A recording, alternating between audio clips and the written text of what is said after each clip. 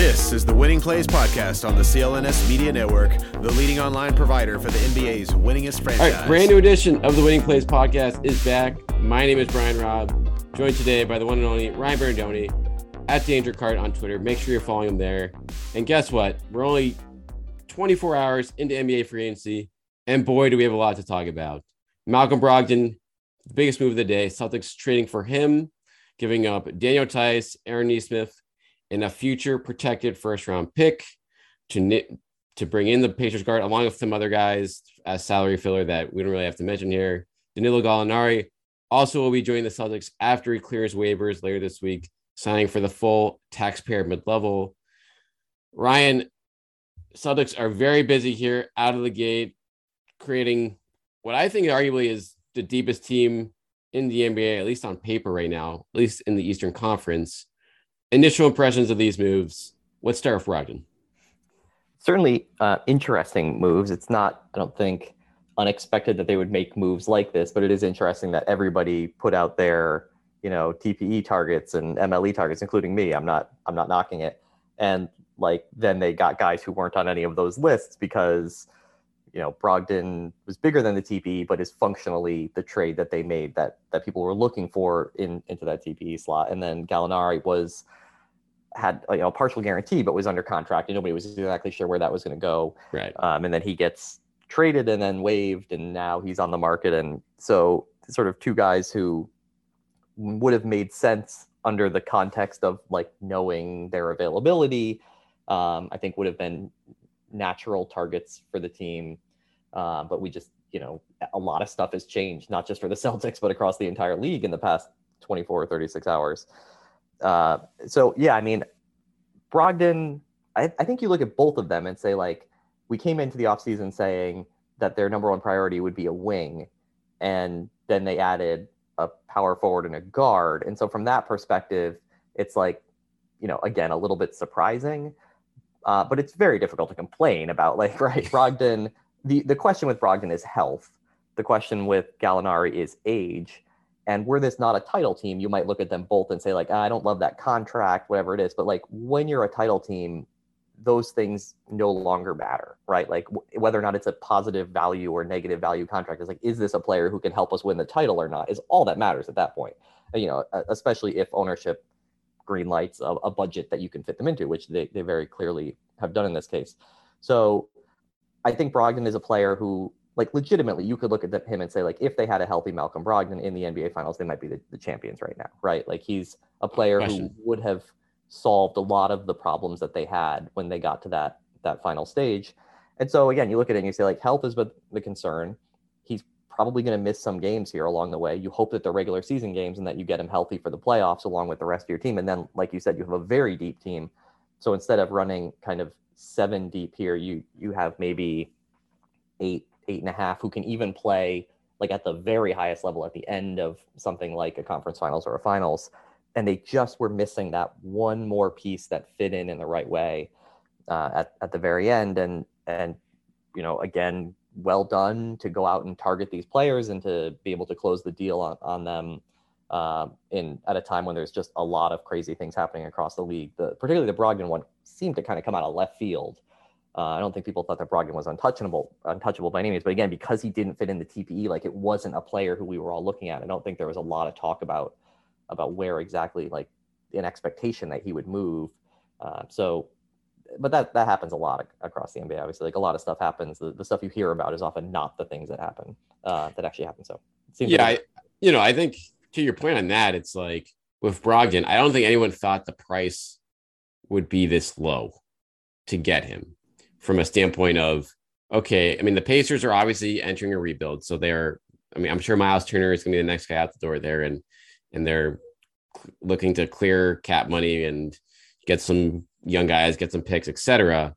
But if I would have laughed at you if you said, the Celtics can get Brogdon for Tice, Nesmith, and a protected 2023 first round pick. I'd be no, of course the Pacers can do better than that on the open market. And I guess obviously they couldn't if this is the deal they took, and maybe they were much more motivated to either clear the future cap space, or they just didn't like to, I'm sure there were other offers there, but they didn't want to take the money that other teams were offering to take a deal like that. And Brogdon, they're selling low on him, obviously, given his injury woes last year. But from talking to people behind the scenes, the Celtics, aren't too concerned. I mean, obviously, he has durability issues as his main concern of him in general as a player, but don't have any long-term concerns in terms of what kept him out for half the season this year, or more than half the season. So I guess, Ryan, do you feel like this was just, few teams in the league are in a position to take what may be a pricier play right now in Brogdon, and the Celtics had the first round pick, so they outbid all the suitors, even though it's probably going to end up in the 25 to 30 range? It's a very weird market right now, right? Like you have seemingly teams that are taking like huge swings and just giving away their entire draft, their entire draft future. And then you have players who are moving around for prices that don't always seem to make sense. There's some stuff that's going on in the sort of MLE market that you're looking at, like, how are these two players? Like, how is Kyle Anderson less than the full MLE, but Lou Dort is $17.5 million? And like, I know that not to pick on Lou Dort, but like, good for him getting all that money. But like, there are certain things that happen with like just leverage and circumstance and position that you're playing and the contract that you're on or the contract that you're coming off of that just impact so many things. And you look at it and you're like, it's not entirely impossible that the Celtics would have at some point given their first round pick, or at least swapped it for seconds or something like that, just to get off Tice. Right. Like we've seen that where that's what happened with Dennis Cantor, right? They've had to do that in the past, and Tice has $18-something million left, guaranteed over the next 2 years. He's a backup center who couldn't play in the playoffs and blah, blah, blah, blah, blah. Not to knock him, like, he's an NBA player, but we've talked about it before about the price for paying basically a third string or a third big, or fourth big with Grant Williams. So you could see that could have been like literally the price to just move Tice. And so you end up getting Brogdon for basically nothing, which what that would indicate is that he is viewed as a neutral or negative value contract across the league by the Pacers. And again, but like for a team in the situation of the Celtics, that no longer matters. Those things like this is a negative value contract, we don't want to have it. Matters when you're trying to build up to a certain level. Once you hit a level, it's like so I don't know if you're like, when I was still writing for Celtics Hub, like I wrote a thing about like rules for responsible team building. And the first thing it says in it is like, these are rules for teams that are trying to build up to a point. Once you get to a point, you throw out basically all these rules. And so things like, you don't really want to give a second year player option to someone like Gallinari. Like I still don't love it, but like, I don't really care when you're going for a title. I don't really care if Malcolm Brogdon is overpaid by 30% or like, it doesn't matter. He's the player who can help you win a title at that point. Like that's the only thing that matters, because you're not trying to build up. And so to get him for functionally like free, and then you look at DeJounte Murray costs 3 unprotected first round picks if you count the swap plus another pick, and you've got Rudy Gobert costs 5 players and 5 picks. I cannot believe that. I mean, I cannot believe that. We won't talk about that, but that package for me is beyond wild. So, but that's my point, is like I think the Murray one, like DeJounte Murray is a better player and a better prospect than Brogdon, in large part because Brogdon is 30 years old and has a big injury history and all that. But like Brogdon is averaged like 18 points a game in multiple seasons, and he could be a better player than Murray next year. That would not be a shock. Certainly. In a given season, he could be. I think the situations that they'll be playing in means that Murray's going to put up bigger stats, obviously, and things like that. But like, it's not wild that you would get to a playoff series and like those two players would be basically even, and for one of them to go for a huge haul with 2 years left on his contract, and then Brogdon to be basically free with 3 years left on his contract, it just doesn't always make sense. The market isn't this like perfect market of these players come on to something. It's all about circumstance and who's trading and who's trying to achieve what things, and the optics of certain players and all that comes into it so heavily. And it really feels like they got, listen, Brogdon's not all NBA. He's not going to be an all-star. But like a really good, useful player who fills a lot of their needs for functionally nothing. And other than money, right? Ownership money, though, not even like important calculation money. Literally just like ownership will have to pay a large tax bill, which they said this year that they would do and seemed to actually be really true coming in. And now, you put your money where your mouth is, like they are going to have to pay out a pretty big tax bill, a big tax bill for them. But good, that's the point, that you own an NBA team. Like, if not now, when? And it seems like it's just like, oh yeah, they got a really good player who fits needs for, again, like basically free. It's a situation. It's like the kind of deal you would see, like to your point, in terms of team building, like you don't see this kind of deal for when you're building up, but it's the deal kind of around the league where you deal with like a Cavs or, in the past decade or other just contending teams where you're like, wait, how did they get that for just a first round pick? Oh, they just had movable salary and they were in a position to pay more, and that's all it took. And now the Celtics are clearly that team in this instance. And Brogdon, I mean, he was always a complete nightmare when he was playing Milwaukee, in Milwaukee against the Celtics. Would just be, whether it's, and even with the Pacers last year, like when he was healthy, he was like a complete menace in some of those games. And it's just to have him, coming off your bench is just such a lethal weapon with the fact that he's already, the buy-in obviously is there from him, clearly there from Gallinari, with him taking less money to come to Boston in the first place. And so, I mean, we don't know if this is the final shoe to drop on this offseason. They clearly have to fill out the rest of the roster. We don't know if there will be a, consolidation trade at some point, but they could easily go into the season with this as being their top 10, which is, I think, could be the best top 10 rotation in the league, period. I don't know if that's good enough to win you a title, but it's certainly good enough to get you back to the top of the list of contenders. Yeah, I mean, so I think we saw in the playoffs, like Derek White is a very good player. I don't think Derek White is a worse player, particularly than Malcolm Brogdon. They're different players, but I think Derek White is a very good winning player. And we saw with him coming off the bench, there were times in the playoffs where the ball came to him and teams were not defending him. And he was a little bit unwilling to shoot. He went through periods where he was very hot. And you now just have another player who's like, teams have to guard him, right? Like this is a really good shooter, particularly off the catch. He's a career 40%. He's played in decently big games in the past where, not with the Pacers so much, but like he's been in some moments before. Teams have to guard him. He's 6'5". Would it be nice if they picked up a 6'8", 3-and-D, whatever? Oh, yes, wonderful. That would be great. Those players are not available. So we talk about who of that are you going to get? And it's like, would you rather be betting on Malcolm Brogdon or TJ Warren? It's like, well, we know Warren's not going to be playing. We may have questions about Brogdon's health, but the sort of players who are available to you aren't always going to be exactly perfect.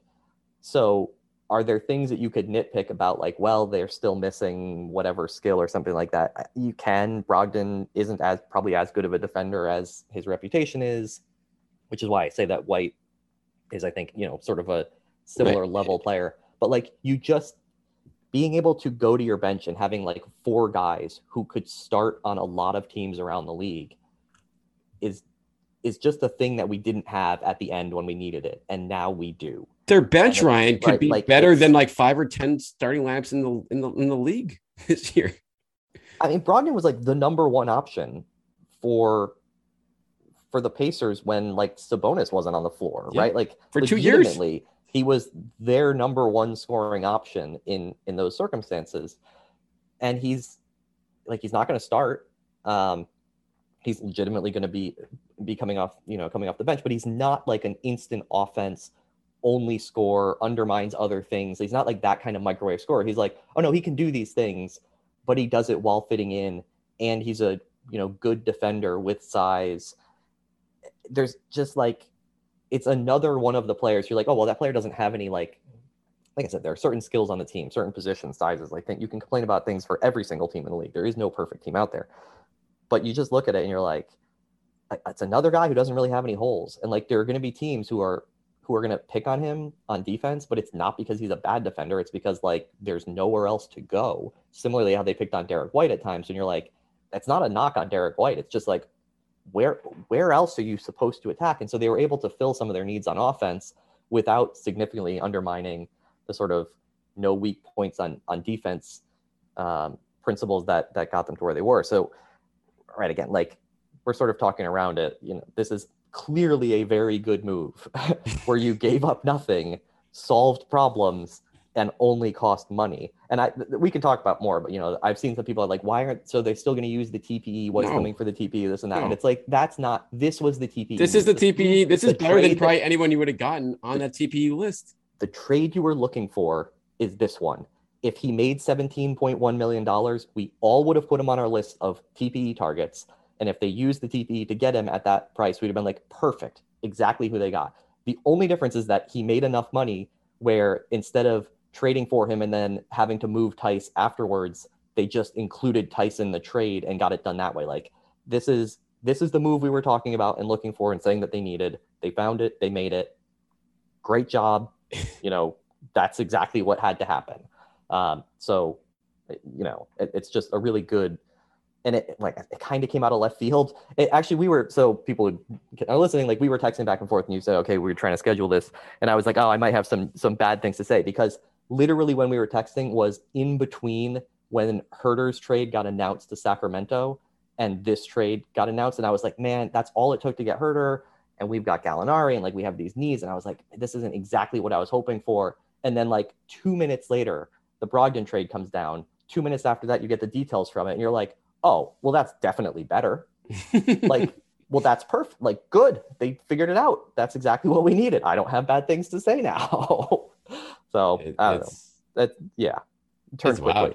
It is absolutely wild. And then that's, you look at what the Hawks gave up for Herter and what the Celtics gave up for Brogdon. And I think given the choice of Brogdon or Herter, you probably take Brogdon. Or even if you don't, like, if you don't, it's still like the price. Tice, right, exactly. Had to give right. It's there's just so many factors, like, for them to put it all together like this, and like you mentioned, just take care of so many parts of the equation that would have had to get done anyway, and probably would have been more costly. All compact into this, it's close to a dream day from a trade for this trade for the Celtics. And now you look at what a crunch time lineup could look for this team now, with Tatum, Brown, Brogdon, Gallinari, whoever fifth guy is shooting well, that whether it's Horford or Smart, or like if they want to go super smaller, it's with defenses. I mean, we'll have plenty of time to talk. We won't, like, I want to get to Gallinari in a second here, but just in terms of the options Ime Udoka has for those late game situations and spreading the floor out, it's like you defenses are just going to have nowhere to hide or nowhere to help off of. No, I mean, one of the points that I made was, like, if you take the top 7, so the starting 5 from last year, and then say White and Brogdon, you can take literally any 5 of those guys, at least in the regular season, you have like a completely viable lineup that you could play. If you think about the worst one, would be like the 3 guards and the Jays is small, but like that lineup would score 1 million points and would kill teams in the regular season. Yeah. The 3 guards and the 2 bigs, you're like, you don't have a wing, but it's like Brogdon 6'5", Smart can guard anybody. Like, that lineup would be totally fine in the regular season as well. You've built a way, even though they didn't get like the big wing that I wanted to be able to rest the Jays. When you add in Gallinari, like, you've built a team where you can rest those guys because you have so much versatility in other places. And like, yeah, in game 7 of a big playoff series, you're not going to be screwing around with those lineups. But in January, on the second night of a back-to-back, when you're just like, we're going to rest Jalen tonight, and then a week later, we're going to rest Jason, like, you can totally get by with what you have in the regular season.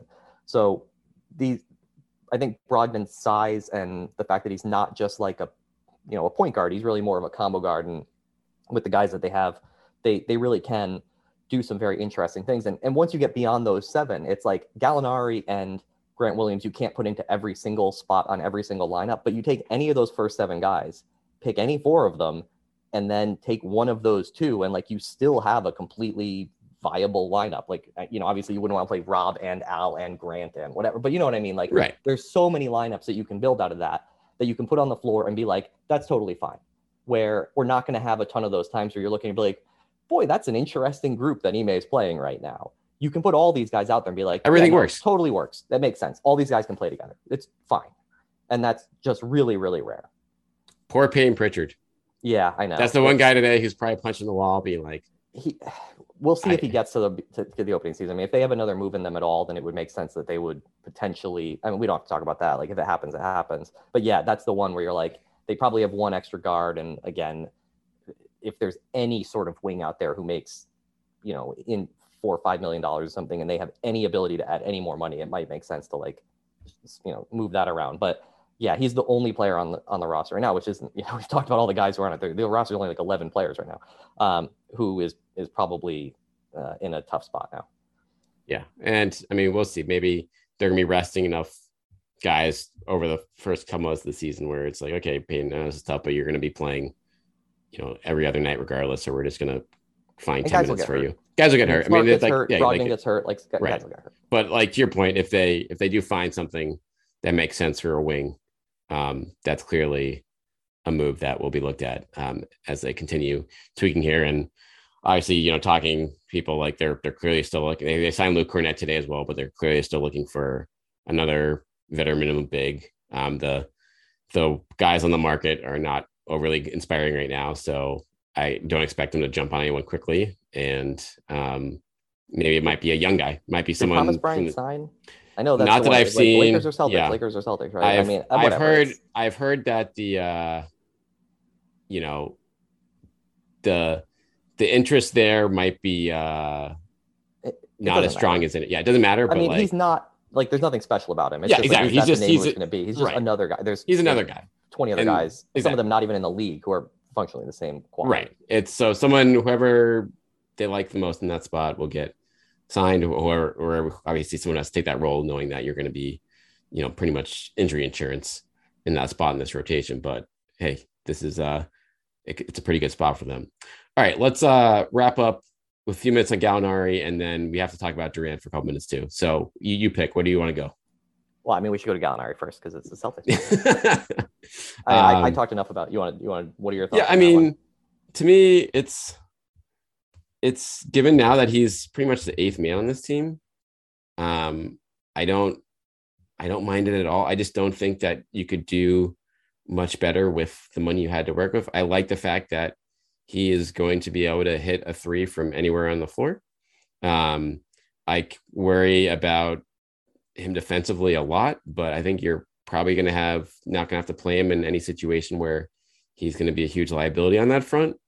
And so as long as you can keep him healthy, which has been an issue throughout his career, and as long as you can keep him, you know, from vulnerable matchups as much as you can, and when you face the best of the best. But the thing that excites me, Ryan, with him is I feel like he has a pretty good postseason track record. Like I look at a lot of these guys now, whether it's Brogdon or Gallinari, it's like, okay, the regular season numbers are nice, but can you like be counted on to produce offense in the postseason? And particularly Gallinari a couple years ago against the Sixers when the Hawks went to the East Finals, I feel like he was front and center for a lot of the big shots in that run.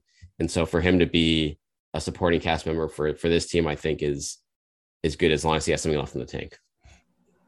Yeah, I mean, he's an imperfect fit and an imperfect player at this time. But you don't get perfect players for the taxpayer MLE, right? Like, right. You're picking from a pool of players who are all going to have limitations. And so you could go and look and say, you know, look at the other players who have signed for that or about that. And you could say, oh, I would prefer this guy, I prefer that guy. But like, you're not going to get the exact right player. And the player that they got, his problem is functionally that he's a couple of years older than you would like, right? But yeah, exactly to your point. Like there's also a benefit to being a veteran who's sort of been around, particularly in that role, where similar to what I said with Brogdon, like teams are going to cover him if the ball goes to him in the corner and he's not even open, but sort of open in a big spot. Like he's not going to be afraid to take the shot, and you're not going to be throwing the remote at the TV when he does take that shot. And that's kind of enough, to be honest, with when you get to the postseason. In the regular season, I think he'll provide a decent amount of value. He's going to probably, you know, get solid minutes, particularly because, again, as I've been harping on, like they need to play Jason fewer minutes. And so you need to find other offensive threats. Gallinari in his prime, I think, was probably an underrated player, particularly, you know, from very low turnovers. He was a really, really exceptional isolation scorer, which isn't the most beautiful thing in the world, but like low turnovers, really high free throw rate at times in his career, good shooter, versatile player, like a really difficult matchup throughout a long part of his career. And sometimes those players, as they age, don't age particularly gracefully because they still want to do those things. But he has, I think, sort of done it the right way and aged into like, these are the skills that I can still use that are still valuable and productive and and efficient. And so I'm completely, expecting that to continue, and that, yeah, he's going to be a player who we don't just sort of throw the ball to and have him try to go to work even in the regular season, and that he's going to be used in an intelligent way. I think there's other things that you can do with him. As the league moves in a certain direction, he can play center in the regular season at certain times, which is part of why it's like, who do you really care who that last center is? Because Grant, they've been hesitant to play Grant there after the struggles in his second year when they tried to play him there, and it sort of changed the way he played and caused problems. But there's like a lot of times where you could put Gallinari in the sort of the Al Horford spot, having him guard the more traditional center with like Rob Williams roving behind, erasing shots. And like, he would be, again, against a lot of teams in the regular season, like totally fine playing in that role on the defensive end, and then being able to be the pick and pop threat, a better pick and pop threat than what Al is. Although in the playoffs, Al was unbelievable doing that. But, he's a better shooter than Al Horford. And like, if you can play him at the 5 at certain times, then that's also going to juice your offense and make things easier on some other guys. So again, like, he's not a perfect player. I agree that defensively, you're not going to, Bielitsa played in the finals. So like, maybe he can play at that level. I don't really know, right? Like, sometimes you just get in the right matchup and the right system, and then like, guys can do more than you expect them to, and when you put him on the floor for a couple minutes. But like, I don't expect him to be playing heavy minutes in a big playoff situation. But like, you got to get there first, and you got to survive this long season and a lot of minutes. And I think from that standpoint, he's a perfectly fine player to be signing in that. Like, I had said actually the night before they signed him, like, I would hope this is a 1-year contract. I hope it doesn't end up being 2 years with, for the full tax MLE with a player option on the end. And like, yeah, I would still wish that they didn't give him a player option. But like, again, like, when you're going for the finals, that bothered me a lot more when they did it a few years ago for like Cantor, and that ended up costing them. Sure. Because they weren't in that position. Right now, it's like, literally, like, if PJ Brown's one shot in the playoffs, that's like, oh my God, he made the big shot when we needed him, and then you go on to win the title, nothing else matters, right? Like, none of this other, oh, well, he's got a player option for next year. Like, you're not in a position to quibble about those things at this point, thankfully. And I have enough faith in him in those moments to think that, that it's a good signing. Now, he is older. You've got, anybody can get injured. There can be things like that. He could fall off a cliff, and we couldn't expect it. But like, if he gives the same as what he was able to give Atlanta last year, I think you're basically fine with what they paid to get him. Yeah, it's, when you look at the guys who went for this type of money, I mean, Otto Porter Jr., Kyle Anderson, these guys would have been nice, but they got more than the tax pyramid. They went for more. Yeah. The Celtics were outbid for those guys. So who could they have got? Like Lonnie Walker went for the tax pyramid level, but the opportunity was obviously not here. And when you go down the list, the anyone you wanted the Celtics to get in theory probably got a little bit more than Gallinari did. So there's still guys left to sign. But it was always going to be kind of an imperfect player in this role, given what the price tag was. But now, especially in conjunction with the Brogdon move, you're dealing with on the bench where he's probably, the third or fourth best player coming off your bench now, which is, as good as a 8th or 9th minute you can find in the league, essentially. Yeah, it makes a little bit of interest in like what's going to happen with Grant Williams and his extension. Sure. How many minutes will he play? And there's some stuff in there, but again, like, those are the things that you just can't really be too worried about when it's like, we were like, 5 minutes away from 3-1 up in the finals. Like, I can't be too concerned about how this is going to complicate the extension talks with the 7th or 8th guy, right? Like, it's not where you are as a franchise where you're worrying about those things. It's just like, we need to add talent, and we need to add talent that does these certain things and that can play in these certain situations. And they were able to do it. And again, like, maybe he's not the perfect player at this point in his career, but that doesn't mean that he's not the right player for this time for what they have available. All right. 1 minute left. Kevin Durant. I'm just saying Kevin Durant. I'm not letting you respond to it. I mean, whatever. Like, he's Kevin Durant. We've been texting back and forth. I've been texting with other people about it. Everybody's been texting about it all around the league. Like, I don't want to. This does not take them out of the Kevin Durant running. This does not take this. No, I mean, anything to get Kevin Durant is going to involve Jaylen Brown. We all understand that. It's going to be Jaylen Brown and Derek White, or Jaylen Brown, whatever. Like, could they make an offer that would be competitive? Yes, they throw in all their picks, blah, blah, blah, blah. They don't seem to have any indication that that's going to happen. But like, the bigger thing is that if he's forcing his way out of Brooklyn and he's given a list of like where he wants to go and he's willing to force his way out of one team, like why would you trade for him and break up this team that can be a title winner right now when it's like if he doesn't want to be here, if he gave an indication that he wanted to come to Boston, it becomes a very difficult conversation that you have to have. Like, I don't. Yeah.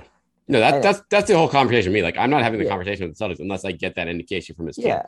And like, if it comes out that here's, whoever tweets it out, Shams tweets it out tomorrow. Oh, Kevin Durant's full list of teams he would go to, the Celtics are on it. Then it's going to be like a complete nightmare to be like around the internet and all of it, because all the conversations have to happen.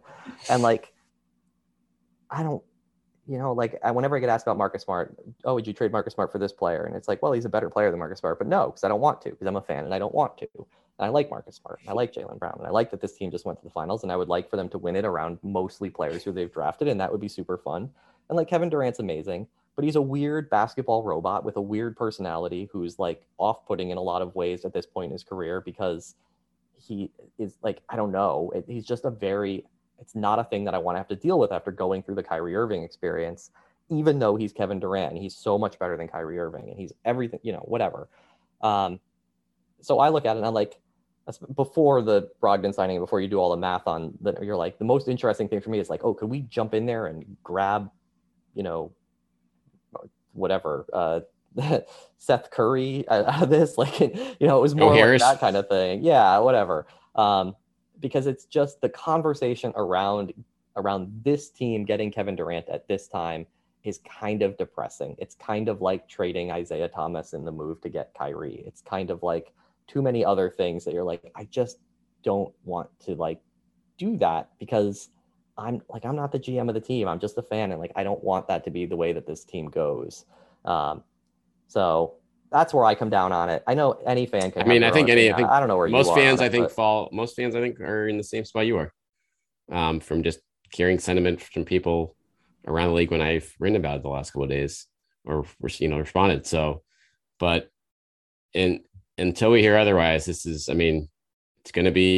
going away, and I don't expect this to be solved in the next like couple of days. Like I from the sounds of it, the Nets are still kind of working through this and communicating, starting to communicate to teams, what they're even looking for, which is obviously going to be a ton of players and picks, but like, how heavily are they leaning in either direction? Like stuff like that will come to the forefront, and then we'll see if the Celtics are just going to be bystanders, feeling pretty good about what they did this last season and saying, okay, if Durant goes to West, that's great for us. See you later. Send him West. Send Kyrie West. I don't see the. Send Kyrie East. Who cares where Kyrie goes? Well, because send him to LA. Let them all. That's the only realistic trade destination for him. Yeah. I don't want KD to end up in Toronto, which is the one that immediately jumped out to me. And I know everybody else is like, oh, it's gonna be Scotty Barnes, and I'm like, I don't even know if it would be Scotty Barnes. Like, depending on what they want to do, like could Siakam and OG or something, whatever. I don't really want him there because I trust that team and that coach to like. I don't see the way that he gets to Miami. So I'm just like, yeah, just send him to Phoenix, and whatever happens with Ayton, he goes somewhere, and send Kyrie to LA and just get them all out of my life. Send him to the West. They can all fight with the Warriors and the Nuggets, and like whoever comes out of it will face whoever comes out of Boston and Milwaukee and like whatever. I just do that. Get them out and away from me, and I'm totally happy with that. Well, we'll have plenty of time to talk about that next week. For now, the Celtics have made 2 monster additions to the bench and are pretty much looking as in a good a spot as anyone after day 2 of free agency. Ryan, make sure you're following him on Twitter at DangerCart. Always a pleasure.